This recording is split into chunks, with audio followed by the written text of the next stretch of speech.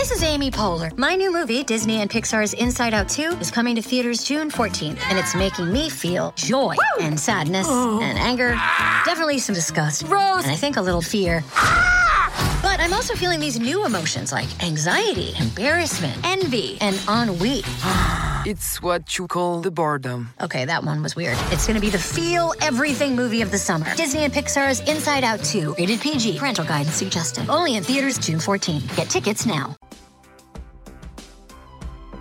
Welcome to Name 3 Songs. I'm Sarah Fagan. And I'm Jenna Millian. And this is a podcast where we challenge sexism in the music industry and empower fangirls. Because let's be honest, fangirls knew about that band way before you did. And if you stick around long enough, we'll also let you in on some new music the girls are already crazy about. And also, just a friendly reminder that if you are missing us on the days of the week after you've listened to the podcast episode, you're just like, wow, I really wish that I could hang out with Sarah and Jenna more. You can do that by joining us on Patreon. We have a Discord, we have bonus episodes, and lots of other fun stuff. So come hang out with us there at patreon.com/name3songs. Or if you just want to donate to the cause because you feel like giving us some extra loving, you can do that at paypal.me/name3songs. Or not, whatever. We still love you anyway.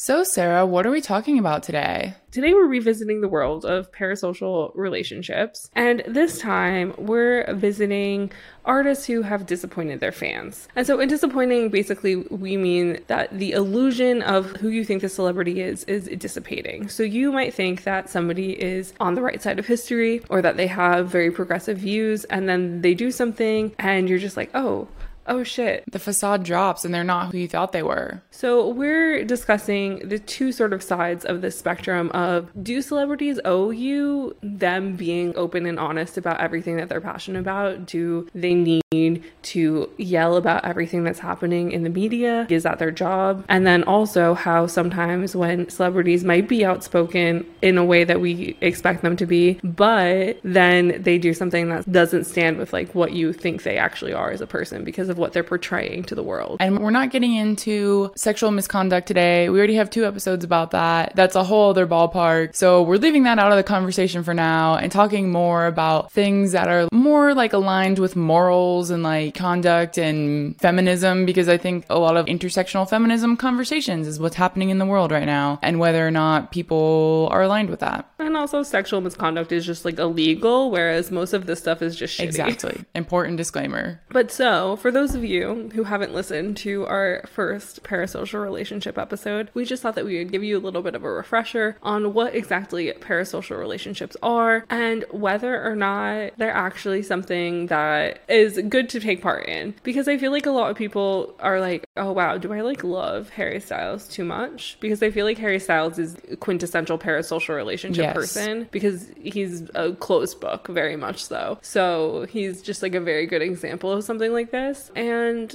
you'll be happy to know that some psychologists say that there's absolutely nothing wrong with how obsessed with Harry Styles you are. Dr. Lin Feng, who's an assistant professor in the Faculty of Social Work at the University of Toronto, who was part of a study called Adolescent Idolization of Pop Singers, Causes, Expressions, and Reliance. And basically what they concluded is that idolization of pop stars has unique characteristics for adolescents. It provides a basis for self-expression, the construction of self-identity, and the achievement of independence. But rest assured, all is well. It is completely normal and healthy to have these types of relationships. And also, a theoretical model was created by the editor of the North American Journal of Psychology named Lynn McCutcheon. And this model, called the Celebrity Attitude Scale, was developed to explain how people are emotionally involved with their favorite celebrity. And about 1/3 of the population over the age of 12 might qualify as celebrity admirers based on their CAS scores. So this is not an uncommon thing. It is not an unhealthy thing to admire celebrities and model your personality after them. But where things get problematic is when we get into cancel culture. Dun dun dun. So, according to Insider, cancel culture came into collective consciousness around 2017 after the idea of canceling celebrities for problematic actions or statements became popular. But we're probably not going to talk about it in the way you think we're going to talk about it. At first, it was just like really popular to just deplatform people. You're like, you're canceled. You can never talk ever again because you had a bad take or you did something kind of awful that we don't agree with. But now, as it's evolved, we've realized canceling isn't a good way to go about things because there's no accountability. in cancel culture. People aren't able to learn from their mistakes and grow, which is the most important thing that we need in society. And I feel like it's really important to hold people accountable, but I think in a lot of instances, people are trying to cancel artists just to have some sort of control, and that's where parasocial relationships get tricky, because I feel like, as our research has proven to us, it seems like parasocial relationships are just like, you think you know a person, but you don't really know them, but because they're a celebrity in the spotlight, you feel that connection to them, which is completely fine, and that's sort of why celebrity exists in some ways. But because you feel like that ownership over this person, and because you feel like you know them, and because you've built this relationship idea that you have with them in your mind, I'm not talking like you think that someone's like your boyfriend or whatever. I mean, like, you feel that connection where people will be like, oh, like Ariana Grande made me feel more creative, or oh, I've been really inspired by this artist and what they're doing, you know, even if you don't actually know if that's what that artist does. Because I mean, I think we've mentioned this briefly before, but sometimes fans will be like, oh yeah, like without One Direction, I never would have felt comfortable saying that I was gay or that I was bisexual or these things. And it's like, One Direction never talked about sexuality. It's the people you met through One Direction. And so you correlate what you learn from broadening your horizons through a fan base with the actual artist, rather than giving yourself the praise for meeting more open-minded people and learning about yourself and being comfortable being open about things. Yes, that's a very good point, Sarah. And so there's also a New York Times article written by Jonah Engel-Bromwich from 2018, so just a year after cancel culture became popular, called Everyone is Canceled. And in this article, Jonah talks to Lisa Nakamura, professor at the University of Michigan who studies intersection of digital media, race, gender, and sexuality. And Lisa says that cancel culture is a cultural boycott. It's an agreement to not amplify, signal boost, give money to. People talk about attention economy. When you deprive someone of your attention, you're depriving them of a livelihood. Nakamura goes on to say that cancel culture was born of a desire for control. As you just said, Sarah, people have limited power over what is presented to them on social media, which are notorious for being poorly regulated. So it's this thing of, here's all the information on the internet that we're being presented. And I think, you know, we especially see this with celebrities being able to use their platforms more, and also being encouraged by fans to use their platforms more. Like, this is where this comes into play. People think, if you don't believe what I believe, or if you don't speak up and use your platform, then you're a bad person and you're canceled because you're not worth our time and attention. Which is frustrating, because I mean, the internet is both a blessing and a curse.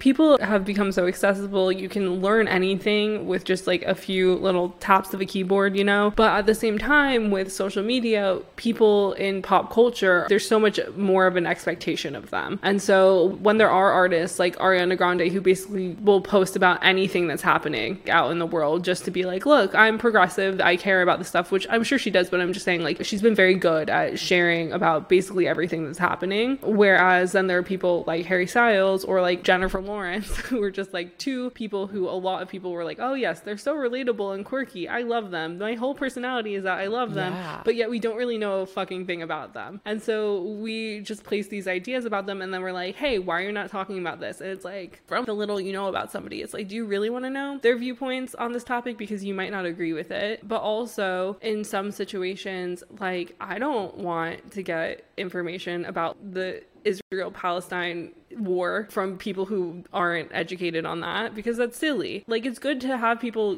give resources and be like, oh, like, here's how you can donate to help these people, but like, you shouldn't expect people to be like, I'm gonna stand on my soapbox and tell you how I feel about this, when they are probably not educated on it. And the other thing that gets really messy really quickly is that there's so many people sharing so many different resources that sometimes not all of the information is 100% correct or like 100% true of the full picture. Or sometimes there's so many organizations that pop up that like donate money to this cause. It's like, is this organization legit or did it just pop up? Is this a scam? There's so much misinformation out there. Like, you personally have to spend time double checking to make sure you're donating to the right thing, or to make sure you fully understand the conversation. Even if you're sharing like an educational resource, you have to be careful now. And I think, like we said, it's so easy to like be a part of a conversation and retweet a resource that a lot of times it's kind of like a no-brainer, but we're going to get into that a little bit more in a minute here. But something else that I want to bring up is when we think about canceling, we think about like, oh, I'm not supporting this artist anymore. I'm not going to give any of my time, attention, or money to this artist. But there's actually a really interesting article called "These Musicians Were Canceled, but People Kept Listening" in Jezebel by Rich Juzwiak in 2019. And this writer actually went and looked at streaming data from artists like Michael Jackson, Ryan Adams, R. Kelly, XXXTentacion, and others after news had come out about them being bad people, like actually doing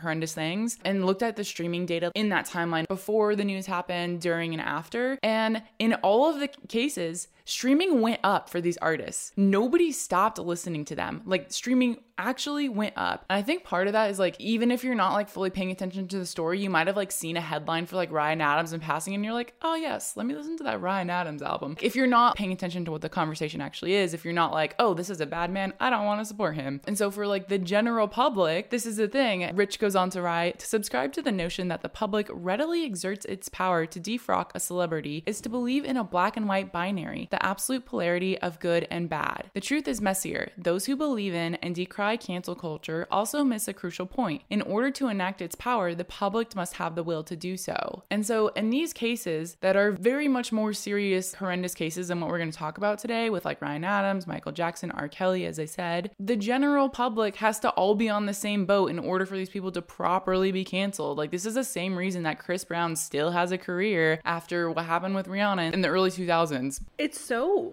crazy because also sometimes people will see something and they'll be like, oh, those were the times. Oh, this was just what happened. Like, we don't know the real story. Sometimes people literally are like, oh no, my fave's gonna be canceled. I'm gonna go stream them all day. I don't care what they did wrong. Like, there's so many different avenues that people can go down for something like that. But I do also think, like what you said, is somebody will see a headline and they'll be like, oh, I haven't listened to Michael Jackson in a while. They don't even read it. Like, there's so many people who just like scroll on Twitter, read a headline, and are like, oh, that's shitty, whatever. And then like 3 hours later, they're like, why am I thinking about Michael Jackson? And then they go listen to Michael Jackson. Well, exactly. And the other thing is, we talked to Troy McEady from Dunzo podcast a little bit about this on our like previous episode, but Troy's take was kind of like, I think he used a Michael Jackson example. The documentary that came out isn't going to erase the history and legendariness of what Michael Jackson did with his career. Like, Thriller's not going to disappear. Like, you're going to hear it around. And this article actually opens talking about all the places that this dude heard Michael Jackson's music playing, like at the airport, at the mall, at a friend's birthday party, all of these places. That's not just going to be erased. And so what Troy's point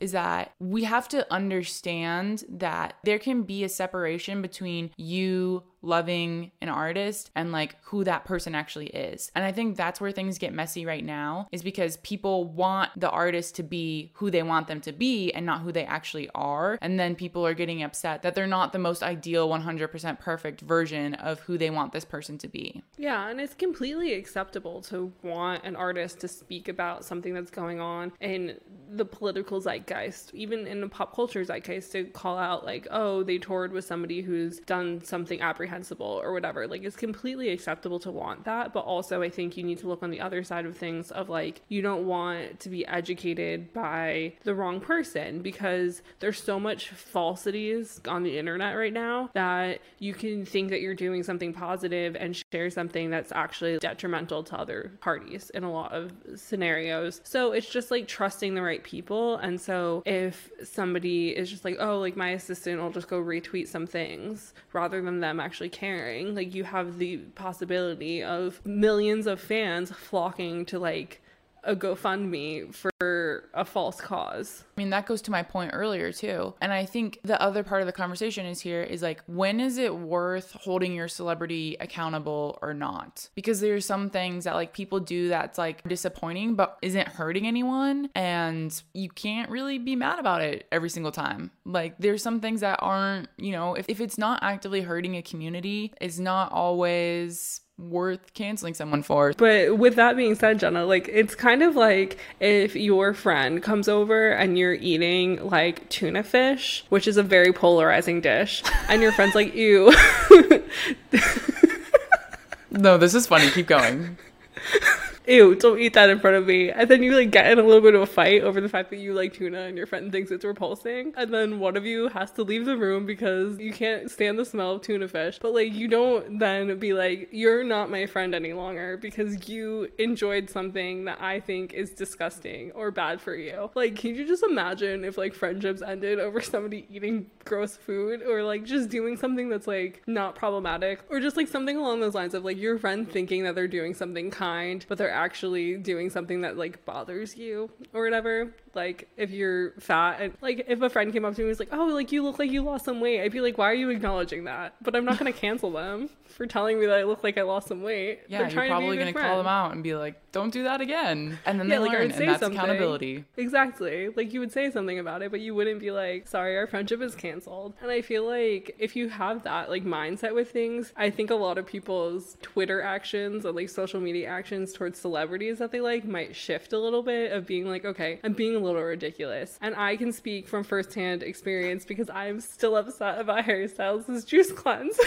Okay, this is so funny because I could care less about juice cleanses and whether or not celebrities do them. I like juicing.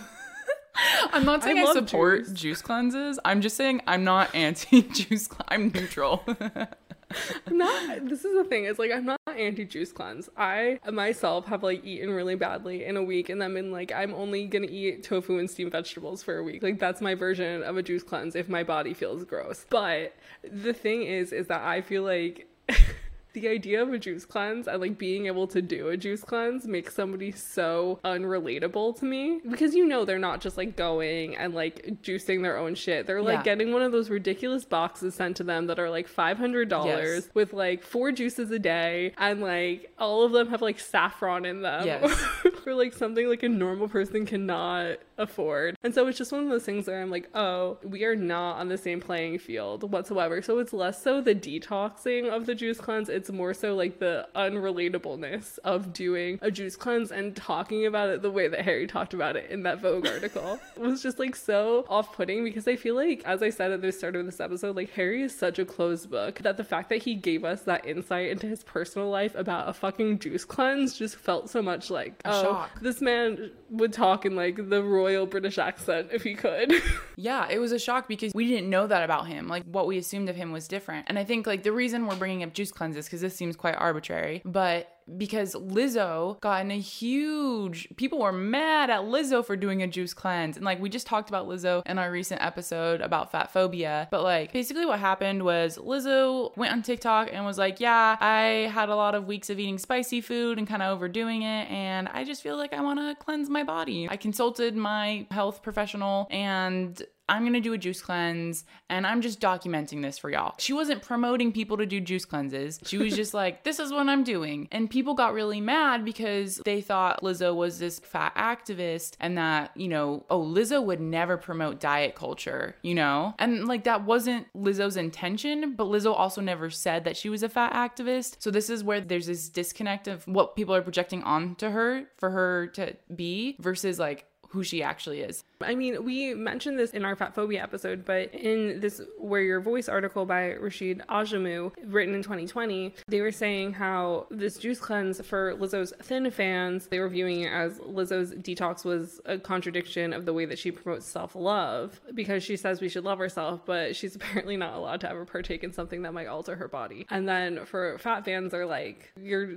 doing something that like we're not okay with. And so it's just like two sides of things where like thin people want Lizzo to be their like fun fat friend who's like comfortable being fat, and then other fat people want her to continue to be like this icon who's showing self-love. And so on top of that, they're making her this poster child for something that she didn't ever say she wanted to be the poster child of. So that's one of those things where they weren't necessarily yelling like cancel Lizzo, but they were like big mad about it. So with fans getting mad about something because they like assume something of a person, other people besides me were mad at Harry Styles about a more acceptable reason to be mad at him. But also, as we said earlier, like you shouldn't expect so much from somebody you know nothing about. But people have been really mad that Harry hasn't been very outspoken about political things, which as we said in the beginning, it's great when they are, but sometimes it's not so great to get information from uneducated people. And so basically, like, Harry has for a while now at his concerts and stuff had like a pride flag and all this other stuff. But again,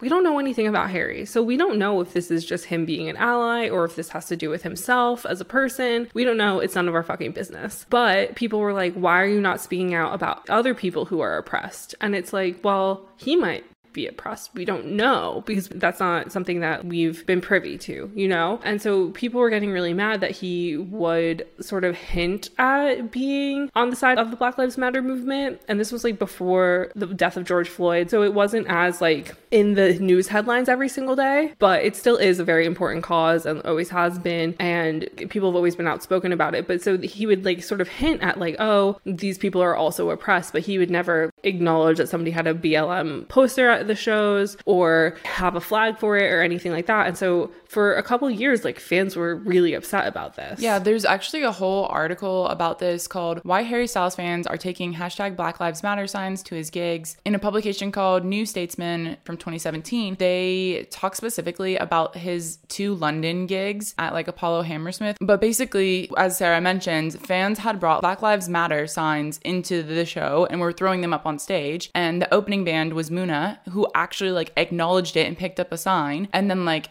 fans said that they noticed that Harry Styles was like avoiding it, like purposely did not acknowledge it. And so they talked to a lot of fans that were like very upset that he didn't acknowledge it. And then a few nights later, when he was in Stockholm, he told the crowd, quote, "If you're a Black, if you're a white, if you're gay, if you're straight, if you're transgender, whoever you are, I love you all," which was like a very minor nod to it, but like also included like in general white people and also straight people. It was just a very blanket, like, I love everyone, all lives matter.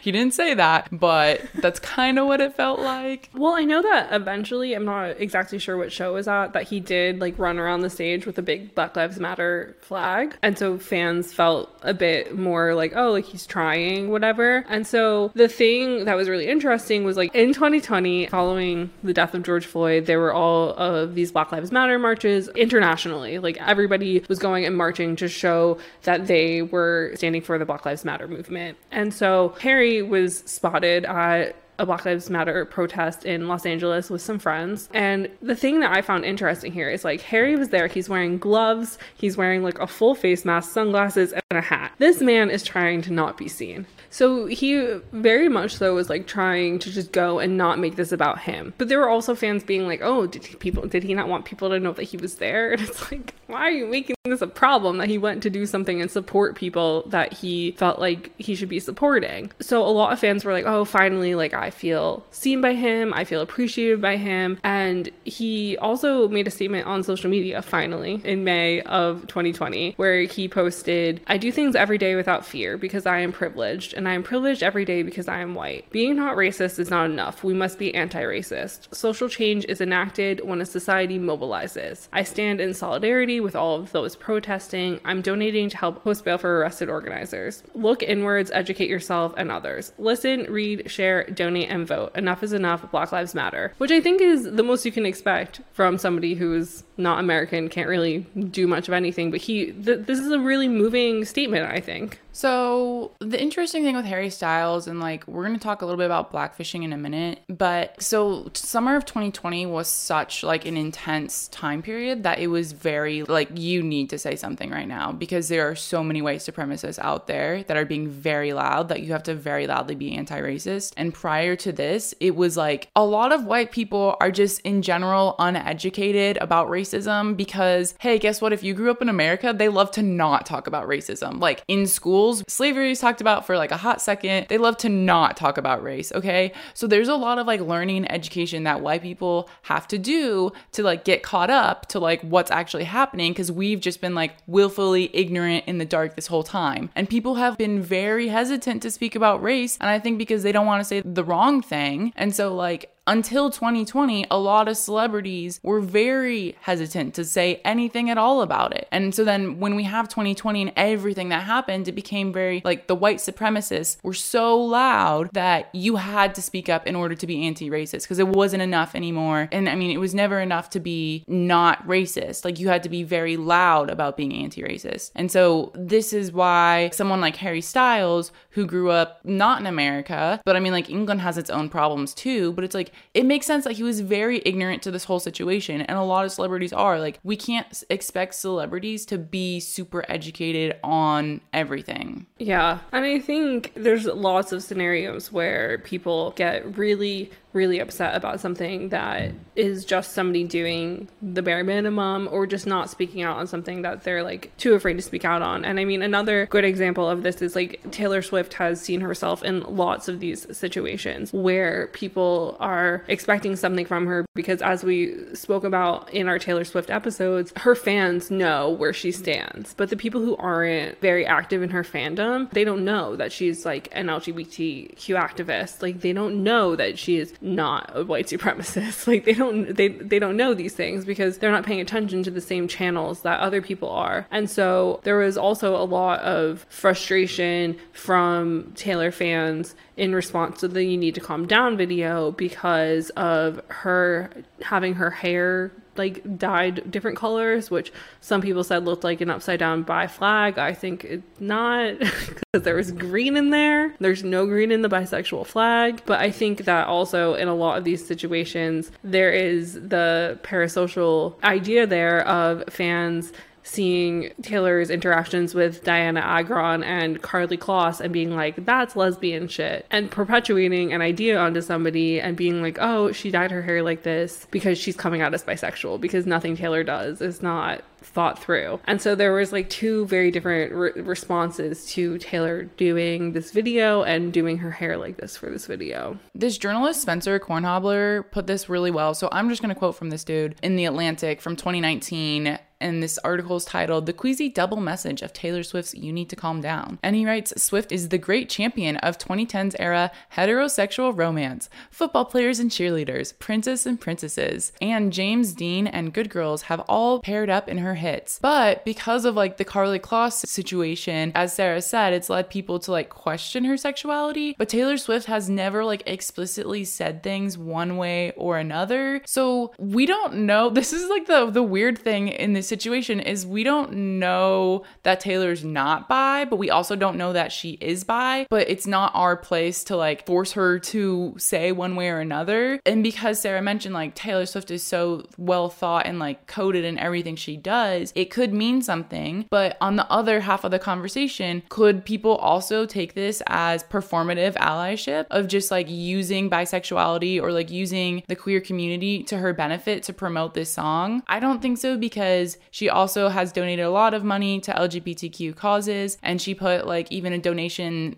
fund at the end of this music video. But that's why on the other side of the conversation, people are concerned, because as this writer Spencer Kornhabler went on to say, is that allyship can be problems around allyship when, and he says, people with no personal stake facing no germane struggle of their own not only join the club but also begin to define it. If heterosexuals become overly important in the gay movement, then it becomes harder to talk with precision about what movement is actually for. And so this is why like queer performative allyship is like really problematic, is because celebrities in the past have co-opted this in order to promote their music. I mean, he also acknowledges in this article how there were rumors that Taylor and Katy Perry were gonna kiss in this music video, and Taylor was like very quick to shut that down. And on Tumblr she even said how to be an ally is to understand the difference between advocating and baiting. So I think that that's really powerful. And like, wow, it definitely was. And we talked about this in our Taylor episode. Like, it felt very much that video was like Taylor going through a Rolodex of like, who's gay in Hollywood? And so there were definitely reasons to be upset with this video or frustrated with things that she was doing with it. I think that being too loud about it and like expecting too much of her, especially in the like, oh, is she coming out as bisexual thing? As I said with Harry, it's none of our fucking business if they don't want to tell us. You know, it'd be nice to know, because then it's like, oh, look, somebody I look up to is also like whatever sexuality you are, but it's not information that we deserve access to. So I mean, that's a scenario where like it seems like Taylor is doing something that's more beneficial and she's not doing it in a malicious way. But on the other side of things, you do have the whole situation where she didn't speak out to support Hillary Clinton in the 2016 election. She was very silent. And because of that, white supremacists started claiming her as their Aryan princess. This is where things are problematic because Taylor said nothing to squash that. And so this was like prior to her speaking out. She didn't speak out until 2018 politically. So people were very in the dark. They were like, oh my God, is she conservative? Like, is she a white supremacist? Like, we don't know because she literally hasn't said anything. And I think in those scenarios, it's completely worthy of you yelling as loud as you possibly can, hey, like, I support you. Why are you not saying that you support me? Like, why are you not condoning people who are against everything I stand for? And so in these situations, it's like, no, don't be like, I'm never listening to Taylor again. But it's that thing of like, you know that if you're posting about Taylor on Tumblr, Taylor's probably going to read it. So it's like, if enough people are posting about something, you will be heard. And so that's where the like educating and criticizing comes into play rather than being like, cancel them forever, because it's completely warranted to be upset about something like this. And it very much differs, I personally think, from wanting somebody to speak out on something that they're uneducated about, because it's condoning something. It's being like, yeah, hey, stop putting me on your like posters for your KKK meetings. Like, that's not, I don't go there. So it's like, we as the public, I think, do deserve that of a public figure, of knowing that I don't actually stand for this thing that somebody's using me as a poster child for. Yeah, which is different than, I guess, like choosing to speak out or not. Yeah, no, definitely. Because I think that, like, as we keep saying, you can choose to be outspoken about things that you believe in, that you think are important. And while it's nice to know where people stand on things, they don't owe it to us. But when somebody's being used as like, oh, look, they support my cause, when they don't, I think that's when like they do owe us an explanation of where they stand, because it's like being thought of as a white supremacist is basically being thought of as being part of a terror group. So it's important to say that you're not part of that. So very important. It's a very different thing. Her team did try to sue the publication that tried to claim Taylor as their Aryan princess, and the ACLU actually got involved and stood up for this blog because they had no right, because it was an opinion piece. Like, this blog, even though it was a hot take that was not a good one, technically still allowed under free speech. That's so crazy. But also, it's like, why not just have Taylor come out as not being a white supremacist, rather than like trying to sue someone for an opinion? Yeah, because I mean, this happened at the same time when she was like purposely not talking about Hillary Clinton, because she was basically laughed off the internet by Kim Kardashian and everyone calling her a snake. So she was like taking her year of silence. And this is a time when she later came out and said that like she didn't want to speak up about Hillary Clinton because she thought her endorsement would be weaponized because she was already not a popular figure. And so that's probably why, but like, not the best excuse. Anatomy of an ad. Subconsciously trigger emotions through music. Perfect. Define an opportunity. Imagine talking to millions of people across the U.S. like I am now. Identify a problem. Creating an audio ad is time-consuming.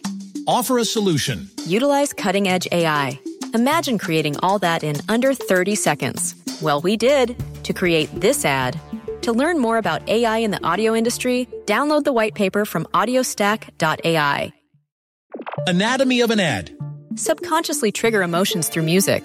Perfect. Define an opportunity. Imagine talking to millions of people across the U.S. like I am now. Identify a problem. Creating an audio ad is time-consuming. Offer a solution. Utilize cutting-edge AI.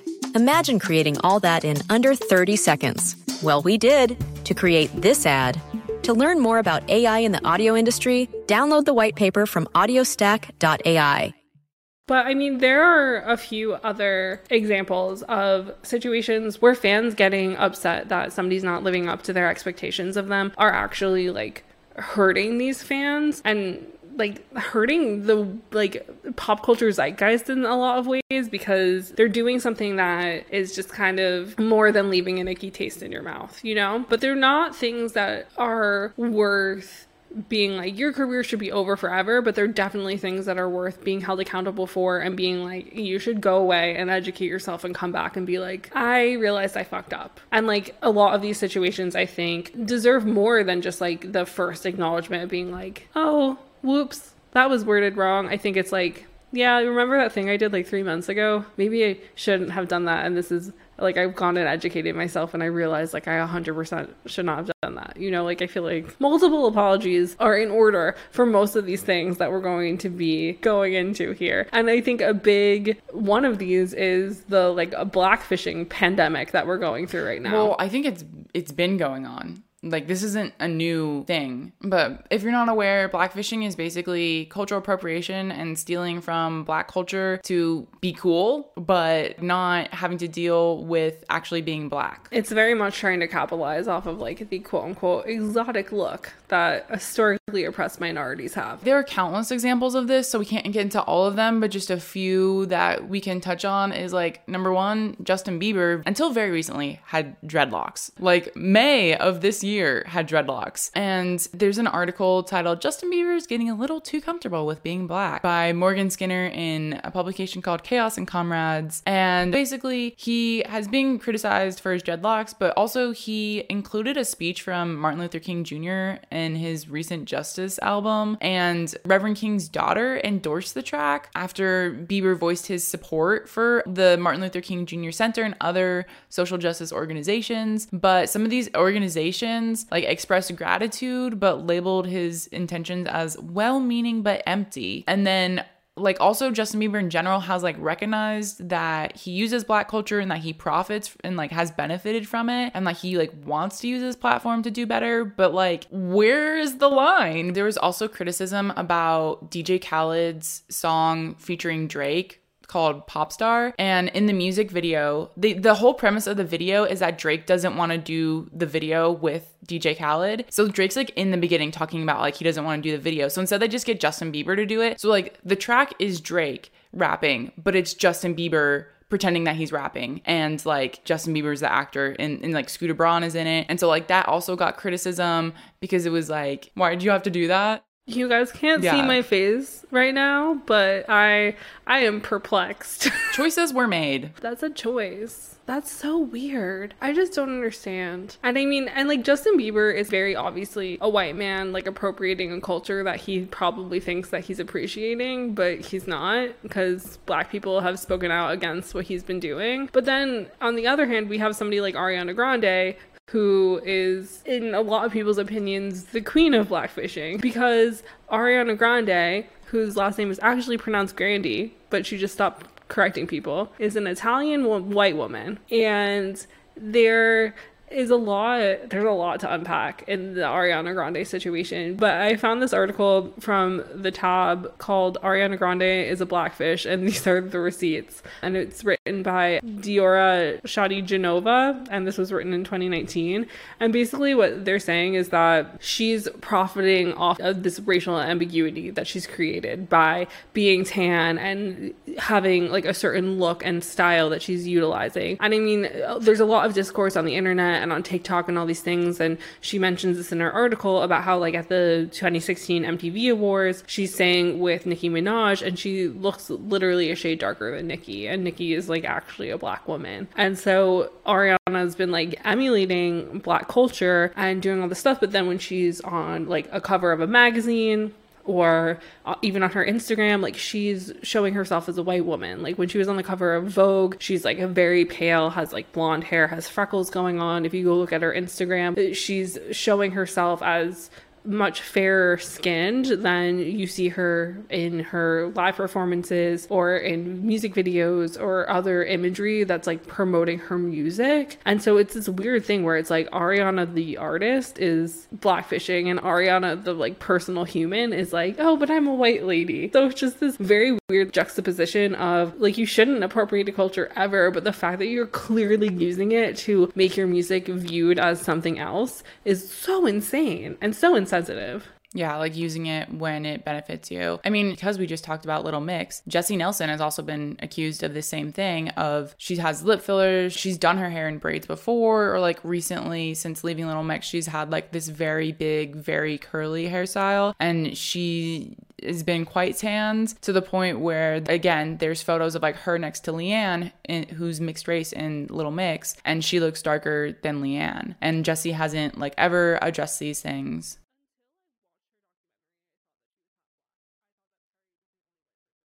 Whoa. Yeah, see, case in point, that is crazy. But again, Spencer Kornhabler coming in with the good takes. For The Atlantic in 2019, he again is talking about Ariana Grande and cultural appropriation. And he writes, appropriation remains one of the hardest to talk about phenomena in pop culture, which is fundamentally a hodgepodge of widely circulated ideas that originated in specific subcultures. Are marginalized creators being materially harmed and erased? But on another level, there are questions of aesthetics and taste. Does the pop star draw upon her influences in a way that feels original? Does her work disrespect or honor those influences? Is there a double standard to how her work is received? So going back to, I mean, because this is the thing, is like Ariana does this, but then she's like a really big advocate for Black Lives Matter and for a lot of social causes. So it's like, where do we draw the line? Is there a line? How do fans feel about this? Yeah, I feel like it must be so complicated, especially for her Black fans, to like really battle with that. Like, oh, like she's really good at being outspoken and giving all those links and showing up when she needs to show up and when she should show up. But at the same time, she's also making most of her money by appropriating their culture. So it's like, it's not our place to speak on, like, we're allowed to be mad about it, but also it's like, this is one of the situations where it's like, us as other white women should be holding fellow white women accountable, being like, hey, you're fucking up. Like, these Black women shouldn't have to educate Ariana Grande. Ariana Grande should be fucking aware of what she's doing, especially for how outspoken she is. It's quite an anomaly, and I think it has to go back to like she's so massively talented and so massively popular that like this isn't having repercussions for her. Yeah. It's crazy. It's so crazy. And it's, again, one of those things where it's like, we shouldn't cancel her, but she should be criticized and she should go and educate herself. Well, this is the thing that's like, it's quite difficult because it's like she is educated, clearly, if she's like sharing so many links and like being very loud about social justice. But then like, why is she still doing this? Does she feel like she's allowed to blackfish because she does so much social justice work? I don't know. Well, that's like that like Rachel Dolezal chick who like pretended to be Black forever. It was like the head of her local NAACP or something, and like it was a whole fucking thing, and she was just like a fucking white woman. It was wild. So yeah, so I mean, that whole scenario is like, there are so many other examples of blackfishing. There's a huge issue with it in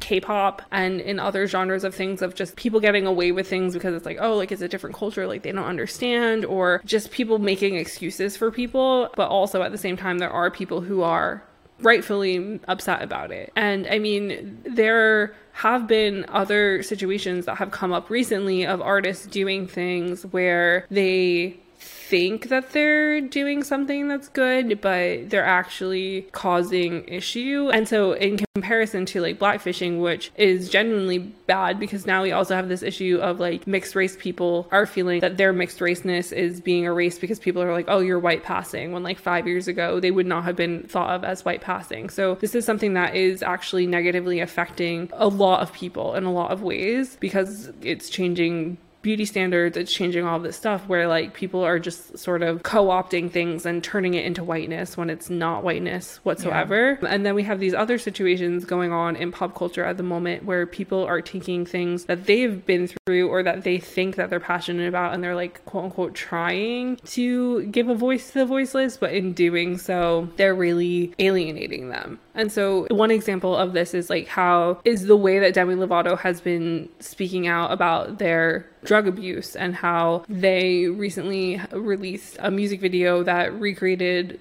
their overdose verbatim. And they were speaking about this, and while there's not a ton written about people being mad about it, there was a lot of discourse going on TikTok which obviously doesn't always transfer over to the news cycle. But Morgan Knoll for Hello Giggles actually did write about the TikTok frustration with Demi Lovato, because basically what these TikTok users are saying, and Morgan quoted this one TikTok user whose username is SKD420, who is a recovering heroin addict, and basically what they said in their video is, overdosing is insanely traumatic. I won't even think about the times it's happened to me because I will just end up spiraling. What she's doing is glorifying drug use and overdoses for her young audience. And somebody else commented on this saying that portraying overdoses and other forms of trauma literally is not the best or most sensitive way to go about making art. It glorifies it, it desensitizes us to it, and it can hurt people who have experienced these sorts of things before. So there's definitely things that people are doing, like with this Demi situation, like they definitely thought that they were creating art from something that they went through, but I don't think that they were thinking about how this could negatively affect other people, where reliving trauma isn't good for everybody. So this is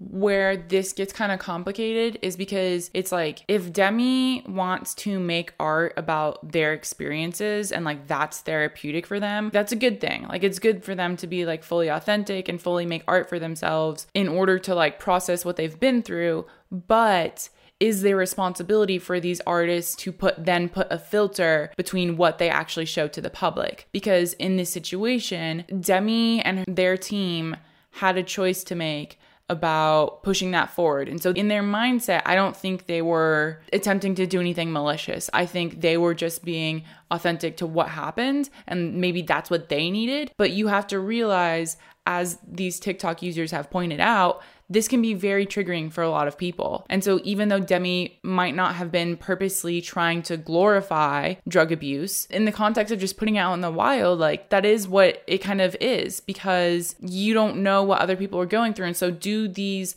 artists have a responsibility? I guess really just, do these artists have a responsibility to put a filter in place of maybe what's good for them isn't necessarily good for the general public? Yeah, and I mean, I think that there's so many people who do other types of art that are in response to overcoming things like drug overdoses or just drug abuse or alcohol addiction or other things like that. And I think that there could have been another way to do this for them to heal and for them to put this sort of art into the world of being like, this is what my overdose felt like to me. And they could have done it in a more artistic way rather than fully just making a video that was a reenactment of what had happened to them. Because I think that's where people feel offended, because it's something that unfortunately a lot of drug users have gone through, of overdosing. Like that one TikTok user, Katie, even spoke in their video about how they literally planned their funeral with their mother, and that these are things that they've gone through because they had overdosed before, and they wound up having to have their arm amputated because of this. And so Demi's spoken about in their documentary about what has happened to their body in response to the overdose that they went through. And so it's like, when you know that something has been so traumatic to your body, and that other people who have used heroin have gone through similar things, because there is a huge issue, especially right now, of people getting fentanyl-laced heroin. The fentanyl is like affecting their response to the drug that they're used to. And so it's causing more of an issue with heroin users. But so this is more of an issue now. So the response to this sort of content is even more so to be like, what are you doing? Like, this is traumatizing to everybody, because most people probably know somebody who this has happened to. So I wanted to give kind of an opposite example of this with Billie Eilish. So Billie and Phineas went on episode of Song Exploder, which is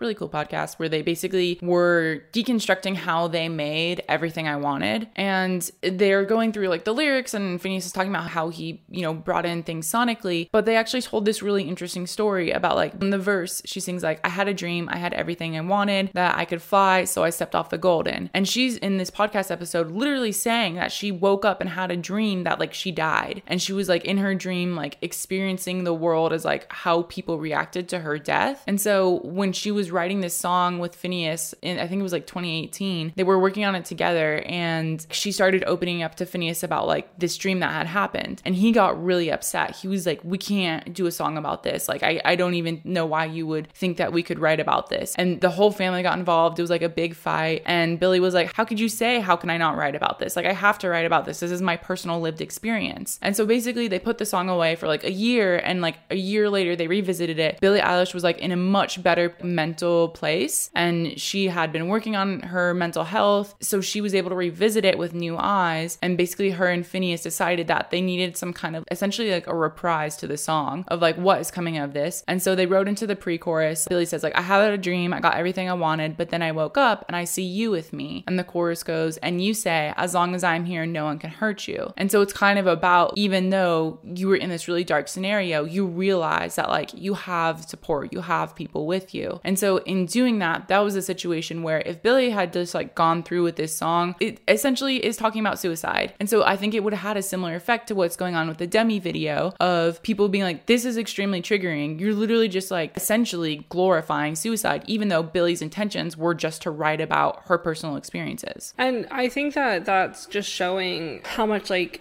Billie trusted her team and how much her family was kind of like aware of how people could take that. Because as we've said before, like in these parasocial relationships, if you have somebody that you look up to or that you think is a good role model or whatever, doing something or glorifying something that you personally are struggling with, it can cause you to be like, oh, well, if they're suicidal, oh, well, if they're doing this and like glorifying it, then maybe it's okay that I feel this way, instead of trying to get help. Which I think like the way that Billie changed these lyrics very much so is like, there are people here for you, you know, making people aware of like, it's okay to feel sad inside and to be depressed and to have those feelings, but like you do have those people around you. And I feel like a lot of people who go through really depressive episodes and suicidal tendencies sort of forget that the people around them do care and like would miss them if they were gone. Yeah. And that's why like I think this is a really great example on the flip side of like her waiting to finish this artwork, which at the time was authentic to herself, but waiting to finish it until she was in a better place and could follow up and say like, you can get through this. And I think that goes to show she had the responsibility of waiting until she could provide her fans something more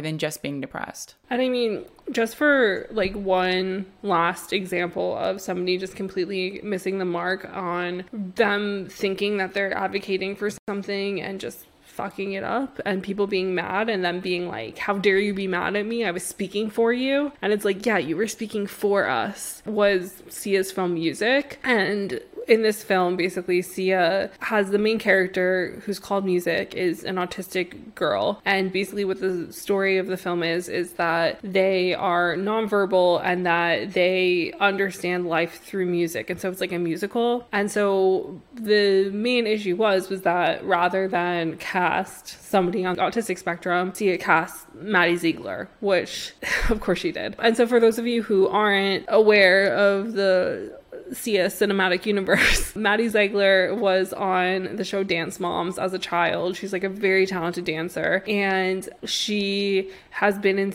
every single Sia music video like since forever. And like they have like a very questionable relationship. Like it's very weird. But she's not like neurodivergent. She's not neurodivergent. She's a neurotypical human. And so basically like with Sia hiring Maddie instead of somebody on the autism spectrum, like this comes after like a very long standing debate over whether able-bodied or neurotypical people should play disabled or neurodivergent characters. So there was like a lot of controversy on Twitter and people were getting really big mad about this. And so Sia basically made this tweet where she's saying how, quote, I actually tried working with a beautiful young girl, nonverbal on the spectrum, and she found it unpleasant and stressful. So that's why I cast Maddie. And this person on Twitter basically responded to Sia basically being like, oh, the one autistic actress that we tried to work could not handle this, by saying, several autistic actors, myself included, responded to these tweets. We all said we could have acted in it on short notice. These excuses are just that, excuses. The fact of the matter is your effort was made to include anyone who's actually autistic. And Sia responded with, maybe you're just a bad actor. Not a good take to have. Just no. Not a good take to have. Bad. And then continuing on this downward spiral, Sia continues to post dumb shit on Twitter. By later that day, posting, I cast 13 neuroatypical people, 3 trans folk, and not as fucking prostitutes or drug addicts, but as doctors, nurses, and singers. Fucking sad nobody's even seen the dang movie. My heart has always been in the right place. And it's like, oh, do you want an award for casting people in a movie? Like, I don't understand. And so also, Sia, in continuing to stand up for her choices, on this Australian talk show called The Project, she basically said that Maddie was apprehensive about playing the role, and she said that Maddie told her, I don't want anybody to think I'm making fun of them. And Sia was like, and I bald-facedly said, I won't let that happen. But of course it happened, because at the time, Maddie was 14 when this was filmed, and she's playing somebody on the autism spectrum. She's not a seasoned actress, and unfortunately, Sia didn't have anybody in place to like even teach her the correct way to go about doing this role. And a Guardian critic named Simran Hans summed up like the movie with a 1-star review, saying Ziegler is not herself on the autistic spectrum. It's a problem, especially given the cartoonishness of her portrayal, which sees her gurning, grimacing, and mumbling through her scenes. The lyrics platitudes about music's magic mind and failing body are offensive too. So they literally missed every single mark with this whole film. And I think going back to just like the overall topic of the conversation of people you look up to doing things that don't align with your morals or like the morals you think they should have. Like this scenario and a few of the ones prior are very like, they should have done better. They messed up. They straight up messed up. Like this wasn't a questionably moral, like ambiguous thing. It was just like, no, this wasn't right. And I mean, lots and lots of autistic journalists, influencers, like every single person who had a voice in the autism community was very much like, you fucked up. And Sia's like, no, I didn't. And so it's just that thing where they weren't even trying to cancel her. They were trying to do what we said, which was like hold her accountable and educate her. And she's like, no, sorry, I don't want to be educated. I'm actually better at this than you are. And it's like, you're fucking not. And so these are these things where it's like, we have situations like people were upset with Harry, and Harry seemed to go and learn. And while we still don't know, because as we said, he's a very private person, he like made social media posts. He went to a Black Lives Matter protest, that sort of thing. And then you have on the complete opposite end of the spectrum, Sia over here being like, no, I understand autistic people better than they do, which isn't okay at all. So I think the question is for everyone, and I would love to get your thoughts on this, Jenna, of like, where is the line? I guess like with that Sia example in mind, it's kind of just like, you need to know like when to fight your battles, I think, especially when it comes to celebrities and when it comes to your personal like parasocial relationship with these celebrities, of like when it's worth making a fuss about, because you have these situations where like Lizzo goes on a juice cleanse and your response to that is just going to make her feel bad, like it's silly. Or like Taylor having her hair in like possibly a bi flag, and then you speculating about whether or not she's bisexual and whether or not she's appropriating bisexuality by doing this. And then on the other hand, you have like Ariana Grande being outspoken about the Black Lives Matter movement, but she's blackfishing herself. Or Sia being like, no, I know more about autism than autistic people. So it's like, is it really necessary to always call out these celebrities just because you have assumptions of who they are and who you want them to be? It's like such a difficult question, and it's such a case by case basis, which I think is, you know, why we tried to present a lot of examples here. But going back to like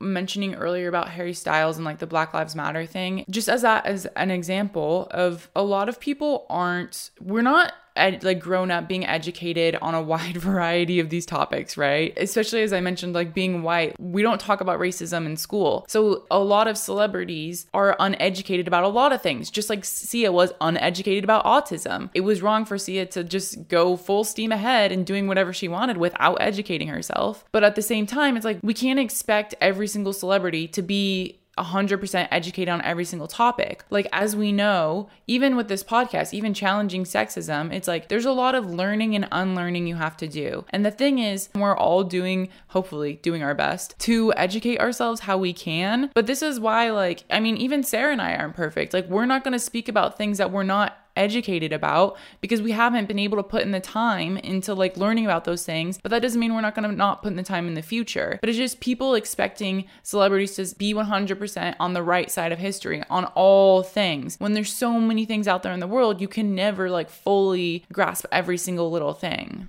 I think it's good to want and expect people to learn and be open about it, but I think also we just need to be aware that the internet has tricked us into thinking that we are owed access to these people's views and that sort of thing. And so while it's okay to be disappointed, I think at the same time, you just need to take a step back every now and again and be like, why am I mad at this? And why do I expect them to share with me? Because there are even like friends that I've had who sometimes post things and they think that they're in the right. And I'm just like, hey, that was maybe anti-Semitic. Or just like something along those lines where it's like, hey, you might have accidentally been racist. Or like, hey, you might have accidentally like done this or done that. Or like you think you're doing the right thing and you're not. But I think also as a journalist, sometimes you don't know like what sources are and aren't trustworthy.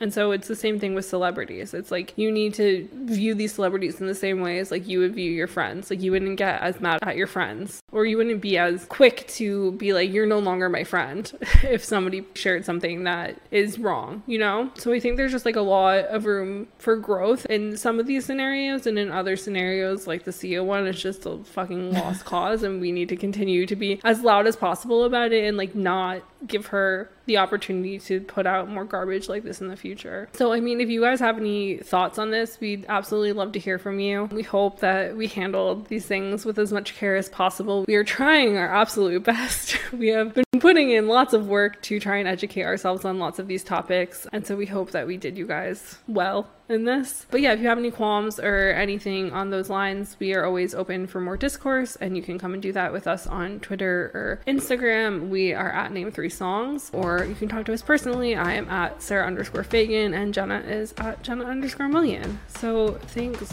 for joining us this week on Name3Songs. Until next time, never let anyone make you feel bad about your favorite band. And remember, you're never too cool to listen to Billie Eilish. Don't forget to subscribe to be notified when each episode comes out, and leave us a 5-star review. They really help. If you want to find out more about any of the sources we referenced in this episode, you can visit name3songs.com. Everyone is talking about magnesium. It's all you hear about. But why? What do we know about magnesium? Well, magnesium is the #1 mineral that 75% of Americans are deficient in. If you are a woman over 35, magnesium will help you rediscover balance, energy, and vitality. Magnesium supports more than 300 enzymatic reactions in your body, including those involved in hormonal balance. From functional medicine doctors to mental well-being and female hormone experts, we all know that magnesium is the one mineral to improve all aspects of well-being and health. But which one?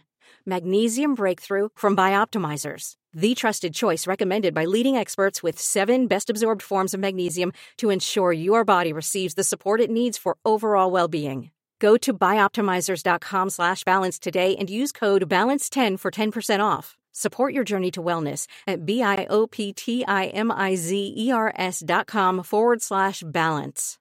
Magnesium Breakthrough from Bioptimizers, your foundation to optimal health and vitality. Anatomy of an ad. Subconsciously trigger emotions through music. Perfect. Define an opportunity. Imagine talking to millions of people across the U.S. like I am now. Identify a problem. Creating an audio ad is time-consuming. Offer a solution. Utilize cutting-edge AI. Imagine creating all that in under 30 seconds. Well, we did to create this ad. To learn more about AI in the audio industry, download the white paper from audiostack.ai.